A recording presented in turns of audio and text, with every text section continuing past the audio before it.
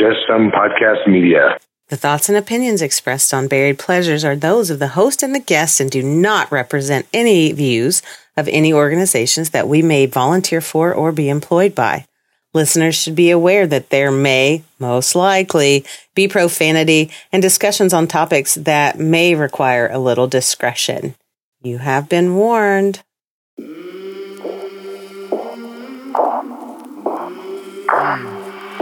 I came from the mud, there's dirt on my hands. Strong like a tree, there's roots where I stand. Oh, I've been running from the law. Hope they won't shoot me down soon. They sing on a sleepless night. Try to catch me howling at the moon.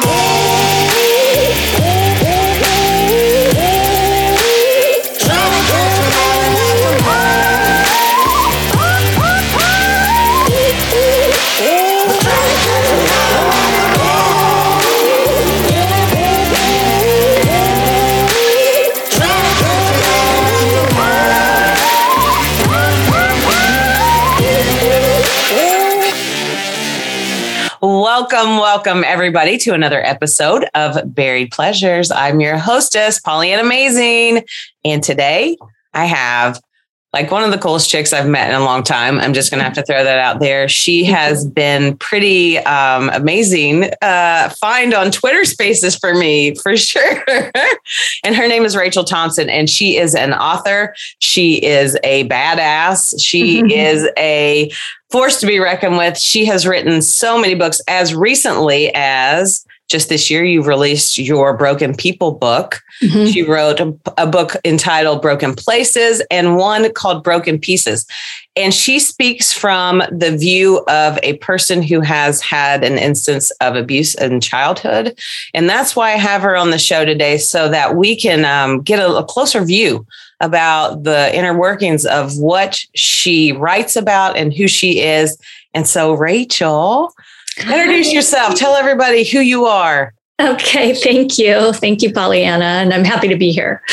Okay, so I'm an author. I've written 7 books, and like you said, the most recent just came out in September. I've written 3 broken books, is what we call them, the Broken series. And the first one I released almost 10 years ago, the second one about 5 years ago. And then this one, it takes a while, I'm writing about life. Okay. But the main thing that I focus on, being a survivor of childhood sexual abuse, is that we have a right to tell our stories. And, some people may not be writers. I happen to be a writer. And so for me, it was an easy transition to create essays and poetry and, prose having to do with being a survivor. And my focus really is kind of threefold. 1, to let other people know, other survivors know they're not alone. 2, that we all deserve treatment and support, regardless of the type of trauma. And the third, I always forget because I get to number 3, is that even if the people around you may not believe you, you are still in control of your healing and your propensity or ability to heal. So those are the main things I think I wanted to focus on in my books. That's fantastic. And also, I know we're gonna the meat and potatoes of this whole episode are gonna be about your books, but you also wrote some other books too. Yeah. Tell me about that. Yeah. Okay. So my business is called Bad Redhead Media, which is so awesome. Thank you. And that I started in 2011. So just had my 10-year anniversary doing that. And I used to work corporate America for 17 years with one company and about 5 with another. And then I transitioned and started working for myself. And I wrote a book called the 30-Day Bad Redhead Media 30-Day Book Marketing Challenge. Mostly, it's like a daily assignments to get you up and running with regard to your whole author platform.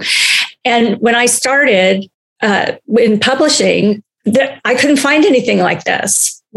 tell me what are the best things I need to do on Twitter, on Facebook, on Instagram, on Pinterest for, getting reviews, for talking to book bloggers. Like, there was nothing that had everything in one place. And so that's the reason I created that book. And it's by far my bestseller. And it's a great on Kindle pick too. So it was chosen by Amazon to be one of their, great books, which is shocking and wonderful. And then I also wrote a little 99-cent book just to help people who are bloggers to learn how to optimize their blog posts, because that's something I didn't even know I had to do when I first started on blogging. And I was using Blogger. Now I'm over on WordPress, which I love. But there's a lot of things that we need to do that we don't know as bloggers to get our work scraped and picked up by Google or Bing or whatever. So I wrote a little book on that, and I make like 30 cents a copy, so it's not like I'm getting rich here. I just really wanted to help people learn to navigate these crazy waters, right? And without a guide. So that's why I created both of those guides. So in your spare time, you do what? I read. I'm an avid reader. Send me a time travel story and I'm sold. And I have 2 cats. I have 2 kids. I have a man. We all spend time together. And, that takes up a lot of time, to be honest. Well, I mean, you're doing all these things, you're writing. And also, again, I want to mention the fact that if anybody out there listening, if you're ever on Twitter and you see Rachel Thompson in a Twitter space, jump in there, because I had the privilege of co-hosting with her a few days ago. And in all honesty, I'm going to say that was tops on my list of really cool things that I have done in my life, because there were so many amazing people who jumped out of the conversation and were just like, hey, I want to talk about this. And you gave them that safe space, because that's what you do. That's what your books are about. You're all about allowing people to sit with what they have had go on in their lives, and then really just digest that material, figure it out. And then it's, some people can do it on their own, but some people can't get back to themselves on their own. So books like Broken People are pretty phenomenal in my idea, because what they do is they lend validity to your feelings when you're feeling like you don't know who you are, what you are, or how you're supposed to feel. And all we see on media are the negative ploys that are out there on, the world is so terrible, everything is so terrible, but it's not really. And strangely enough, it's so funny to say that I think that I've found more love in Twitter spaces than I have in the community that I belong to, which is such an odd thing. But really, honestly, when you think about it, you have all these like-minded people coming together in a certain space. And so, of course, it feels comfortable. It feels wonderful. How do you prepare yourself when you are going to speak publicly to people? Because I know you do that, especially with the Twitter spaces even. Yeah. How do you prepare yourself mentally to not attach yourself to all of that negativity that can come up? How do you prepare yourself for that? That's a really good question. I think, like you, I have a desire to help people, right? That's just a huge thing for us. So part of it just comes naturally. But I think the other part is knowing what I'm going to be talking about. So I always have a plan, even if it's just a few little, bullet points on a Post-it note, and I learned this a long time ago. It literally, I would say when I was still working corporate America, I became a trainer for this company that I was with, this pharma company. And I moved back to New Jersey and lived there for 4 years and worked in the home office and worked in the training department. And this is a tip for anybody. If you're going to be speaking, know what you're speaking about, right? Right. It sounds really ridiculous, but you get up there and you're like, what am I going to talk about? So doing a little bit of prep. I mean, I'm not talking hours and days, depending on what kind of speech you're going to be giving, right? And I think first, I do two things with regard to, I started sex abuse chat. And that was one of the biggest things I did when I launched my first book, because so many people contacted me in DMs and PMs and emails and on my website and yada, yada, just saying, thank you for writing this. And this was long before the Me Too movement or anything like that. So it was very hard for people to talk about. It still is. But I decided to make the chat public because we did nothing wrong. And that's the main reason that I wanted that message to be out there. And the same thing I'm doing in Spaces, but it's different because like I have 3 other co-hosts, and maybe they're doing, like this past week, they did a space on navigating, a chat on navigating triggers. And you and I actually spoke about pleasure and Survivor. So as long as we have, you and I just did it here's a question I have, or this came up. And I think we're both so enveloped in these talking points and these communities that it comes very naturally to us. And I'm an introvert. I mean, people don't think that that's true because I can be very chatty, but I am. So it's not like I'm super gregarious. I'm very comfortable in this kind of a situation or in Spaces. Nobody can see you. If people are unfamiliar with Twitter Spaces, it's social audio.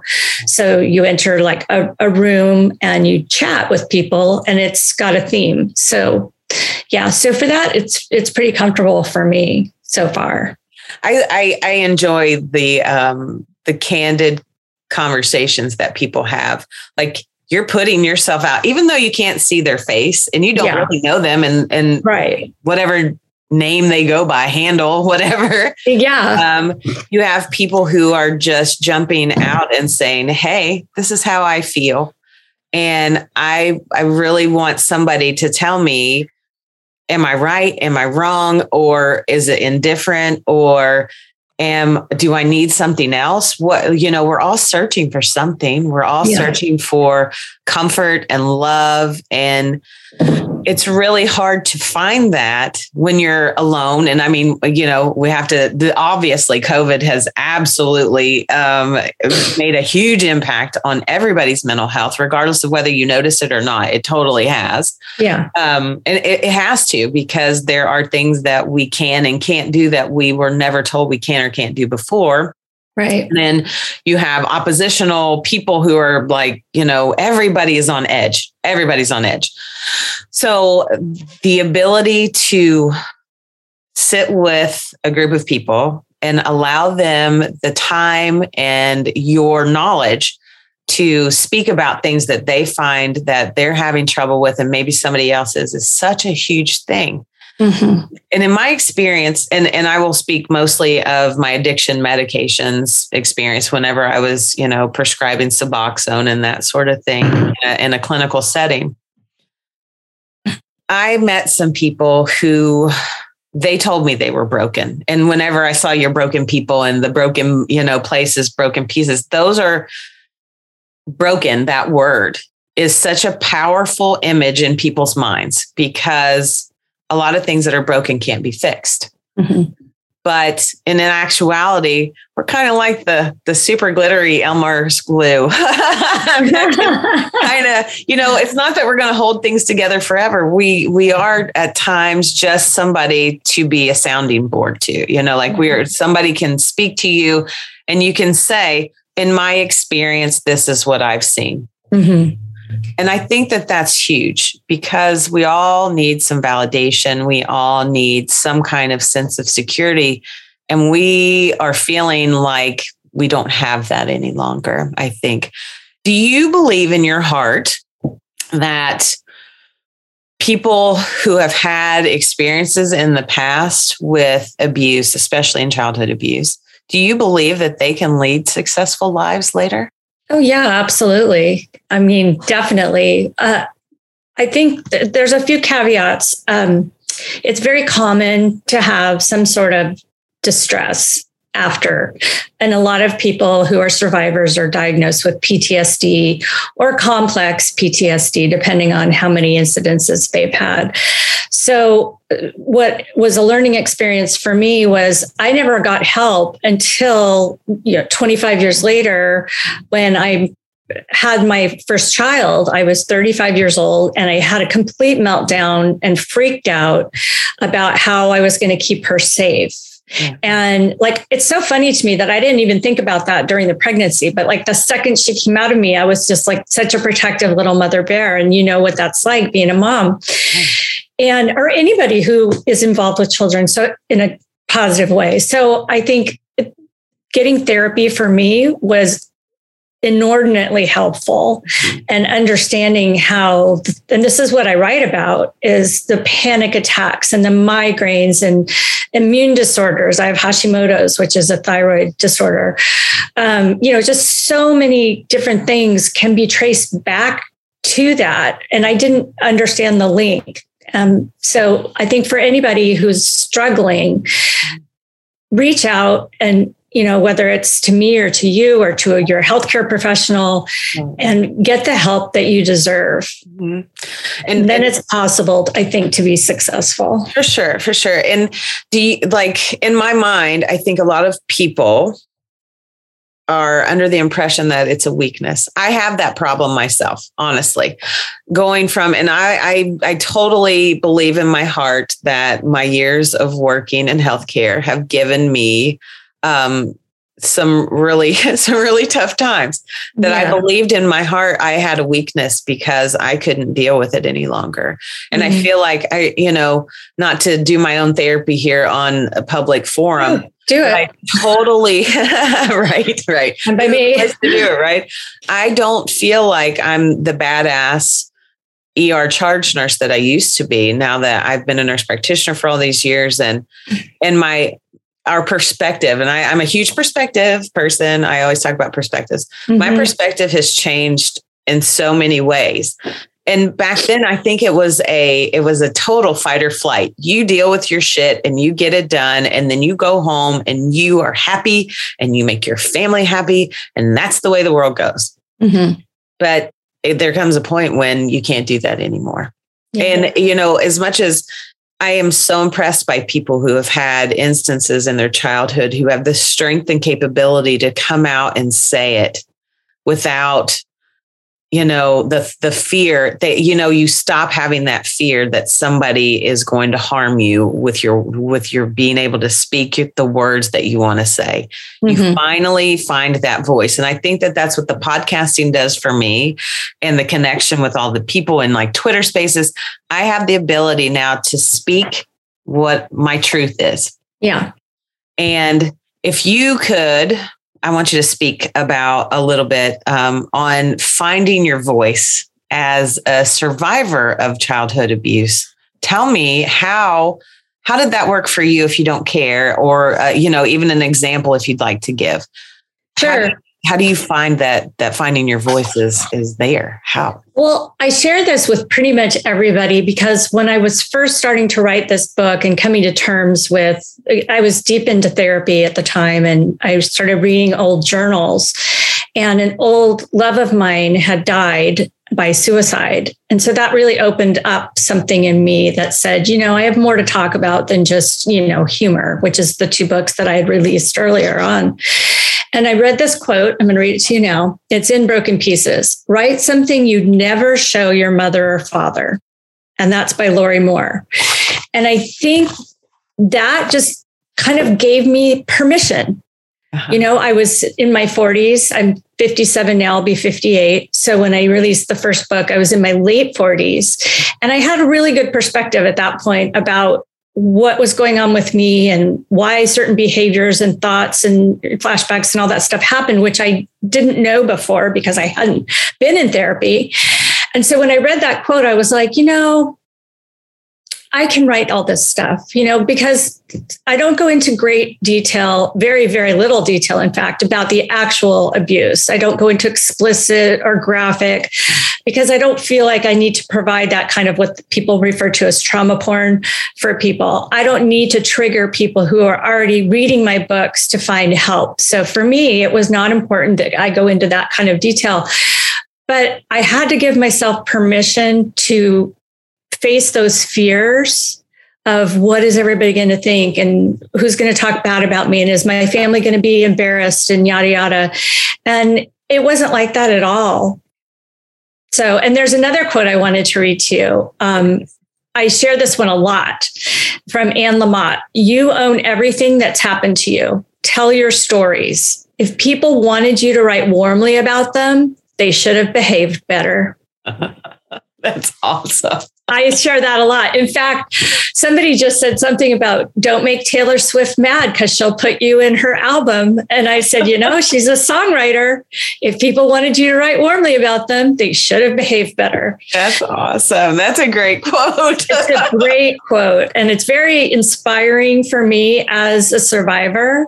Yeah. And, if people have issues with what I'm writing about, then don't read my book or write your own book. Like I can't control anything other people say or think about my work. Okay. So, I'm no longer invited to that party, right? Listen, hey, yes. If you're the girl that talks about sex stuff or pleasure or asking people about their happiness on a constant basis, there are people that are just like, nope. Right. Nope, I can't with you right now. Exactly. So I totally understand that. But, you are coming from, I believe, the same kind of thing that I am, in the fact that I just want to use the knowledge that I've gained to help people to at least feel a little more human in their day, because there are so many people out there that have these ideas that nobody else on the planet is thinking what they're thinking, or nobody else can understand where they're coming from, because nobody could have possibly gone through this like they have. Yeah. And maybe if we can just contact that, that one person to be able to open up, then for sure, we're doing something great for the universe, I believe. Yeah. Yep. And I think it's a blessing to be able to be that person that can do that, even though that blessing came from something that really wasn't, something that anybody would want to go through. And that's oftentimes I believe that we're being tested. I don't know by who. And it's just an abstract thought. Like, what is this about today? Why do I need to go through this today? Yeah. So I believe that what you're doing is like, it's one of the most amazing things to be able to reach out and touch somebody's heart and have them be comfortable enough to speak their truths to you. And that's huge. And that was, again, something in that Twitter space that we talked about, is being able to get back to speaking your truth. If you've been shut down by every, person who has authority over you, or you feel like nothing you've ever said has been held in regard to anything, it's just something you've said. And how do you get past that? How do you start to heal from that? And you're expert. I'm going to call you expert. Okay. What have you seen that has worked for some people? I know we've talked about what worked for you. You're in this amazing relationship. You were able to start writing and get these feelings out. What are some other ways that you've seen that people are having positive effects from? Well, I think social media has actually been really great. I always say social media is what you make it. So, if all you're doing is talking politics, then you're just going to be walking around with all that in your soul, right? But connecting with other survivors on Twitter specifically, that's where I'm most active. But I'm on Facebook and I'm on Instagram and I'm on Pinterest and LinkedIn and yada, yada. But I would say social media has become just such a huge global community building space. If you seek those people out. So for example, sex abuse chat, we generally have, 50 to 100 people on the regular chat. And then in Spaces, I mean, that was like the third time I think I've done it. And we had like, I don't know, 25 or 30 people. I was thrilled. Yeah. Some people have like 18,000 people or whatever at their Spaces. That's not me. But I think social media has been very helpful for some people. I'm very specific about on the chat saying, this is not a replacement for therapy. I am not a therapist. Sure. I'm simply just sharing the different things that myself and my other co-hosts have been through or go through, and here's how we handle it. And it's not like I'm at the end of, I'm cured and I'm never going to need therapy again and I'm never going to have to be on meds. That's not the case at all. I am still on meds. I still have anxiety and depression, but not as bad as if I just chose to go off of it. I think other things is writing, journaling, and not worrying about what is everybody going to say? Because we've been listening to people telling us they don't believe us. We're in it for the money. We're a gold digger. Women especially have a hard time. Men have a very hard time too. There's no question. But I always look at it this way. I always say, you remember when the young man came out, I think it was Anthony Rapp was his name, and accused Kevin Spacey of, sexual abuse when he was still a teenager and they were in a Broadway show or off Broadway or something. Mm-hmm. And everybody believed him, which is amazing because then more people came out and said that Spacey had, done things with them.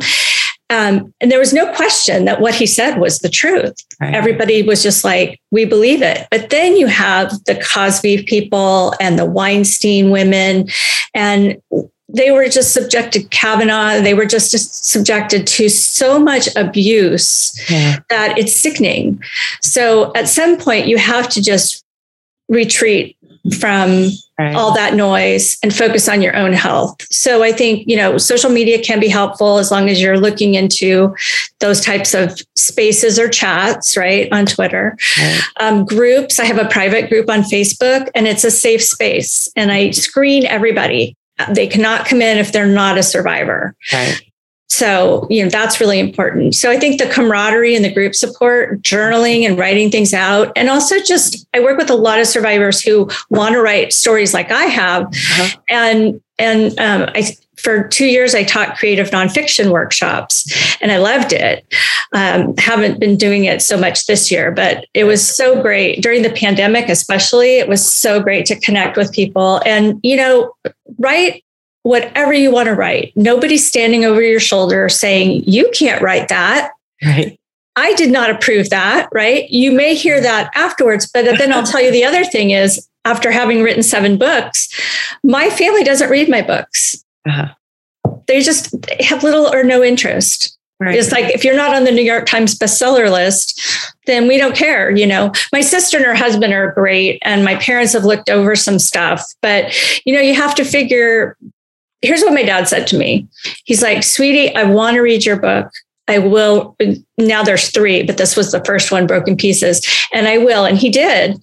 And he said, I said, be forewarned, there's some sex stuff in there. And he's like, well, sweetie, how do you think you got here? I love my dad. It's the cutest. I know, it's so cute. And he's like 84 now and he's still doing great. It's wonderful. But, he's always just said, I love how you caress the words and make them so beautiful and lyrical. And I'm like, oh, like that's my goal, is to not just make it like, here's a chronology of the events and this happened and that happened. That's just like snore. But if that's what you need to tell initially, then get it down, get it out of your body. Right. Very cathartic in that way. And I think that, I was very impressed with the men that stepped up in the space because, as much as we talk about sexual abuse and sexual assault and being a survivor, men don't want to say that happened to them. They just don't. They don't have the support in their male communities to be able to say, hey, like something happened to me. Now, I don't have anybody to talk to. Like your girlfriends, you can talk to them about things that are happening and it's okay. Yeah. But I don't think that men have that safe space, especially if it is a male on male abuse necessarily, or in the instance. And I'm sure that anybody who was in the room would, hear the story of how an older female abused a younger male, but then he got blamed for it later. That's such a far off thought. Why would you ever think that? I know. But I'll tell you what, when I testified against the neighbor who was my abuser, a neighbor dad. And I testified in a civil trial, not criminal, because they didn't think that they had enough to go for a criminal trial. So it was right. So a civil trial and a military trial, because he was in the Navy, I think. Army or Navy. I think it was Navy. And they would say, well, why did you keep putting yourself in the position of being able to have him abuse you? And I'm like, I'm 11. Like, what the fuck? I was playing with his daughter, Right. Why'd you put yourself in that position? That in itself is so degrading. And it just lends to the fact that shut your mouth and everything will be fine. If you don't tell, everything will be fine. Yep. It's such a scary place to be in. And I can't imagine, I personally have not been abused as a child. I mean, like my mental health issues are mostly stem from the abuse I sustained in the emergency department, which I've had a hard time saying that. Because it was my job. That's what I signed up for. That's what I do. And it's okay that people beat you up or call you names or spit on you or all of the other horrific things that you have to witness, that you become the bystander in the abuse, right? You become the one that stands there and there's nothing you can do except hope that you can help them in that situation, right? Mm-hmm. So that total feeling of helplessness, in that I can empathize with that on a different level than I ever thought I could. So that's why I think that this particular, abuse, the talks about it, the books, the need to get the information out there to people that there are ways for you to feel like a human again and not feel so alone and afraid. I think that's the caveat I want to get out. Find your voice, find somebody that you can talk to. Like I had a couple people DM me after the sex abuse space to say, thank you for allowing me to be able to use my voice. And I want to hit that home for people. If you have issues going on in your life and you feel like you have absolutely nobody to go to and your despair is just so heavy, start writing it down at least. If you can't find that you have the comfort or a safety feeling that you can go to somebody that you're around and you don't have the access to the medical care that you need or the mental health care that you need, then please start writing down your feelings and notice what are the major themes in those feelings. Like, what can you do for yourself in the moment? And that's what I kind of think that we really get stuck at. I do, totally worrying about the future. So, yeah. I don't worry about the past so much anymore. That's an old thing. Yeah. I've gotten past that one. Yeah. But worrying about the future, sit in the moment, be in the moment with yourself and realize that there is so much more out there to be had, to be experienced, that feeling that you're in right now, it doesn't have to be constant, even though some days it must feel constant for people. Yeah, absolutely. There are ways to get out of that. So in your opinion, do you believe that people are capable of doing this on their own? Do you think that people can come out on the better half of this, of the abuse situation without reaching out to other people? I think it's really difficult because, well, first off, telling our stories or connecting with others can be very, very intimidating if we've not done that previously, right? So whether it's in real life or online, sharing our stories of abuse makes us feel very vulnerable. What if people don't believe me? You know, that kind of thing, because that's what we're seeing happen, right? Right. There's a whole hashtag that started, I think maybe it was before Kavanaugh, before that, called why I didn't report. And I mean, there were literally millions of people who responded on Twitter to that. And CNN ran a story about it. And I ended up being interviewed. It was, you know, I'm like, oh, it was great. But was it great? Because of the topic. But you know what I'm saying? Yeah. So I think if people do connect with others, even in a space or a sex abuse chat, like I got so many people who contacted me after our space also, and in DM who said, I've lurked in your chat for probably 5 years, but never had enough nerve to talk to you. And, you know, and I always say, if you DM me, I opened up my DMs, even if I'm not following you. So like, contact me. I'm not going to sit there and say, you need to be in therapy. Right. But I can give them resources like RAINN, RAINN is great. They're 24/7, the chat or phone or online, whatever works for you. And I think that's really a good place for people who don't know where to start there. I think that's very helpful. And then the other thing that I didn't know until I actually moved and was going through my divorce is that every county in the United States is given money to provide mental health services to their surrounding, you know, cities and communities. And so that's how I ended up finding therapy for myself and my daughter and my son. And, you know, it's based on your ability to pay. So if you have no money, you can still go get mental health care. And a lot of people don't think that that's a possibility, right? But it is. You just need to check in your own county. And it may end up being like this, like telehealth. Right? Telehealth, for sure. Yeah. It doesn't have to be, you know, like you and me sitting down having a coffee, which we'd love to do, right? Totally. But you know, there are options available to people who may not realize that they can receive trauma-trained help. You can request a trauma-trained counselor at your local mental health clinic. Now, you know, some people would come back to me and say, well, you get what you pay for. But I've had amazing results. My daughter's therapist, she's still with her. And she started going to her almost 10 years ago when we moved here. So, you know, you can grow and learn with your therapist. Sure. As well. So I think it's important to have somebody who's completely neutral, because, you know, you talk to a friend, you talk to your mom, whatever, your parents, your sisters, and they're going to support you because that's who they are.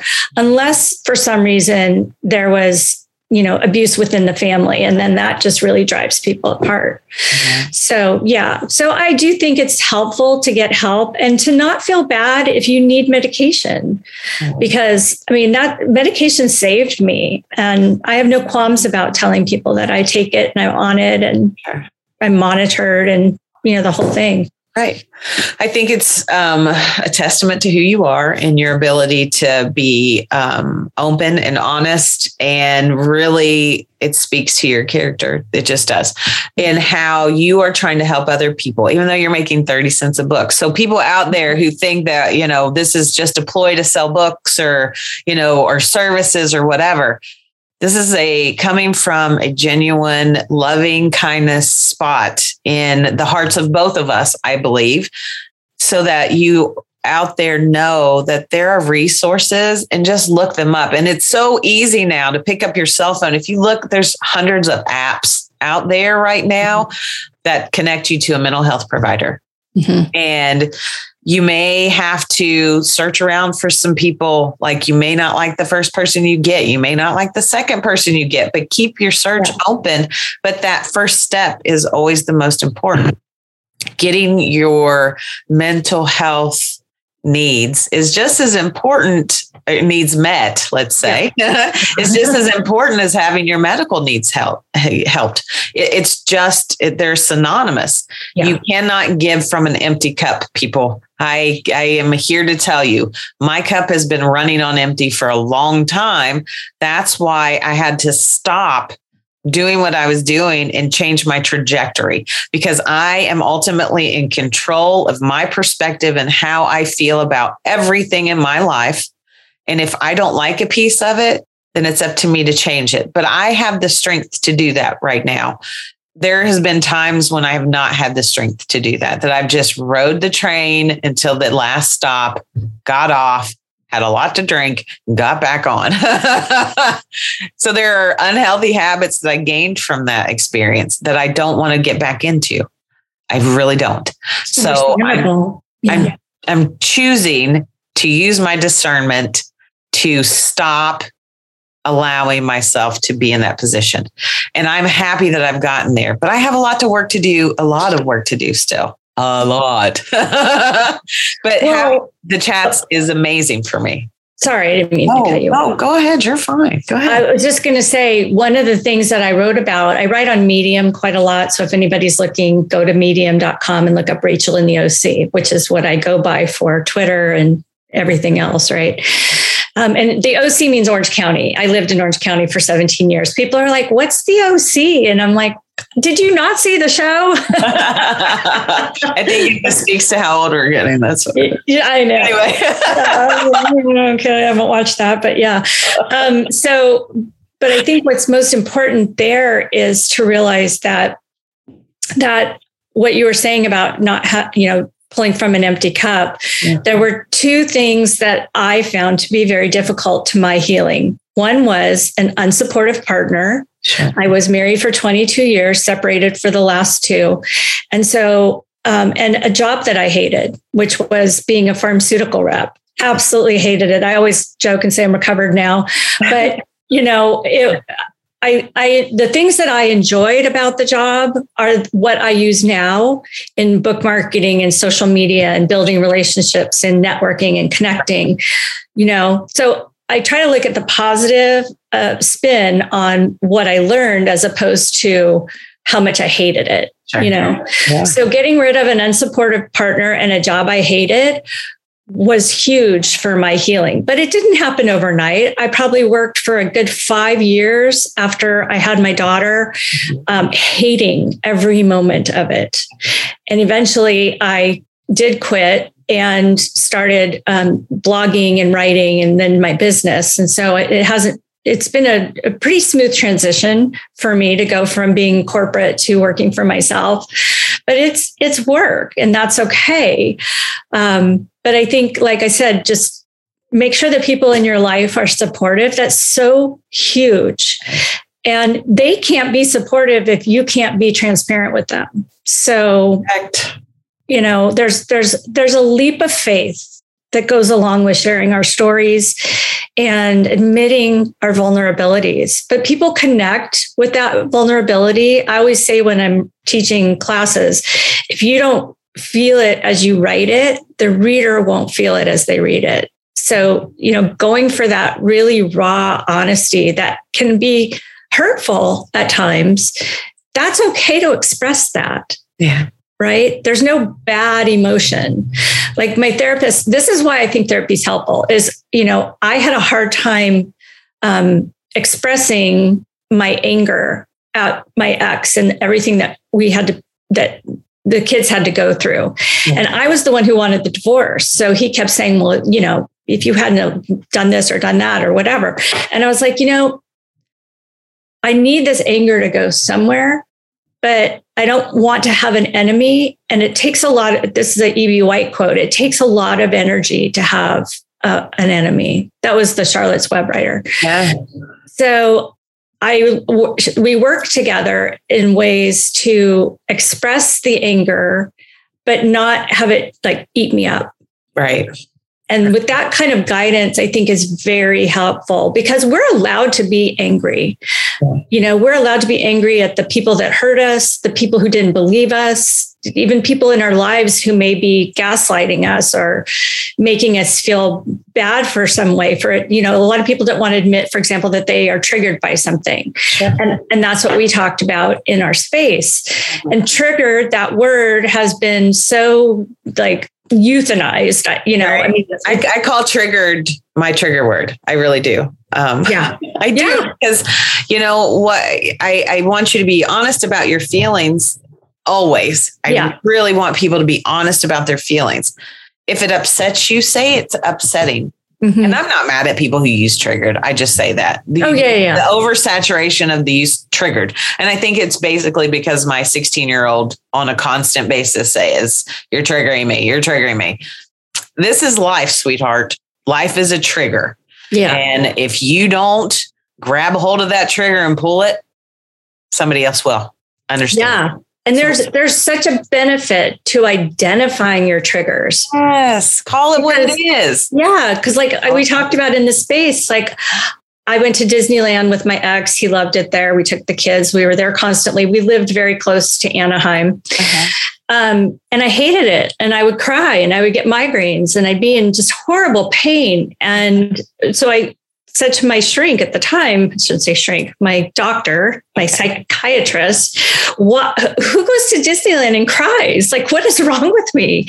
And he said, you feel a loss of control being around all those people and you feel threatened. So you're constantly in your hypervigilant mode. And that's why you go to migraines, because that's how my brain and the chemicals have decided this is my response to stress. That's it.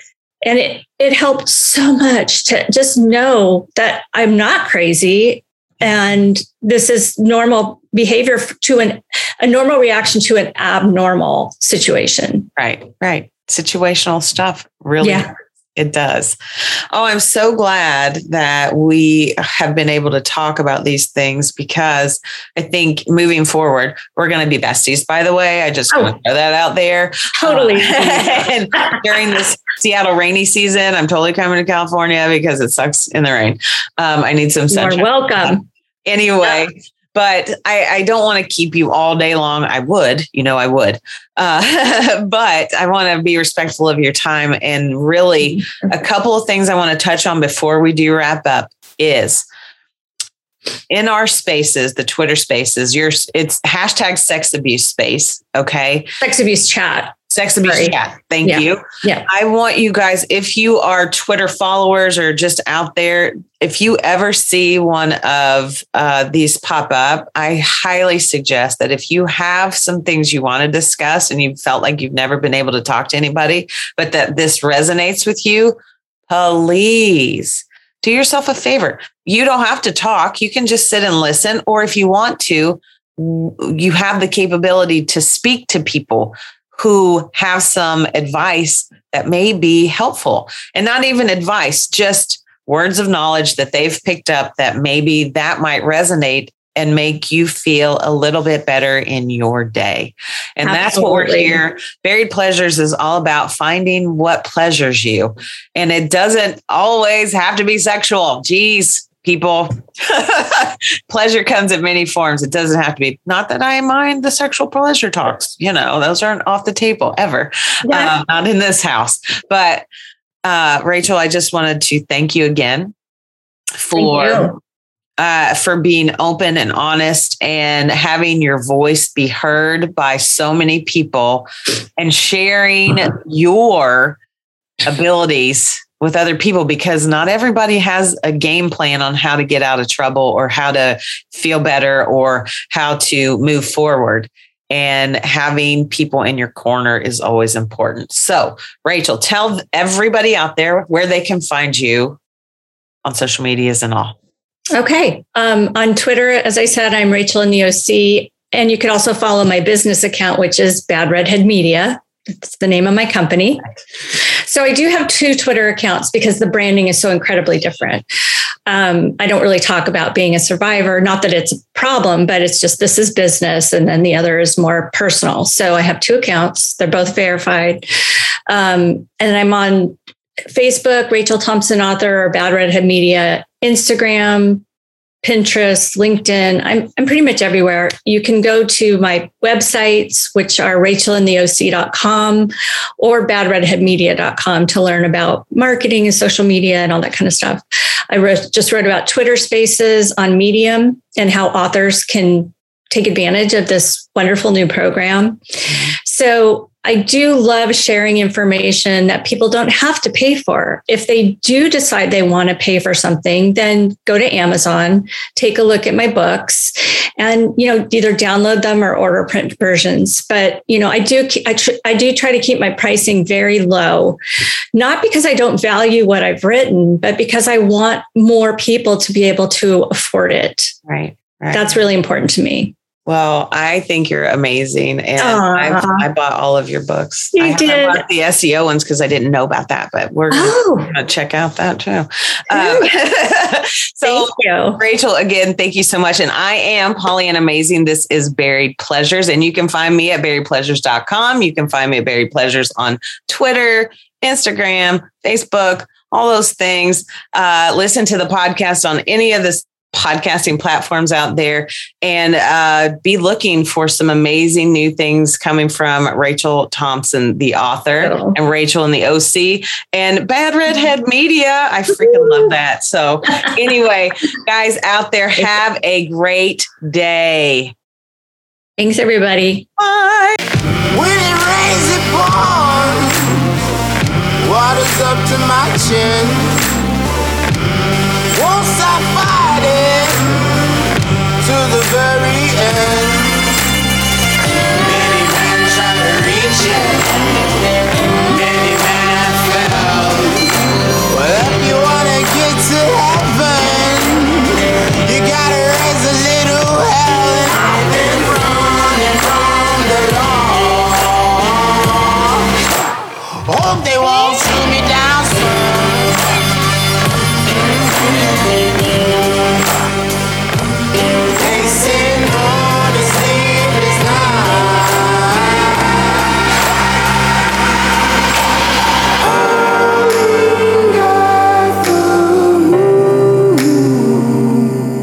Will you find me?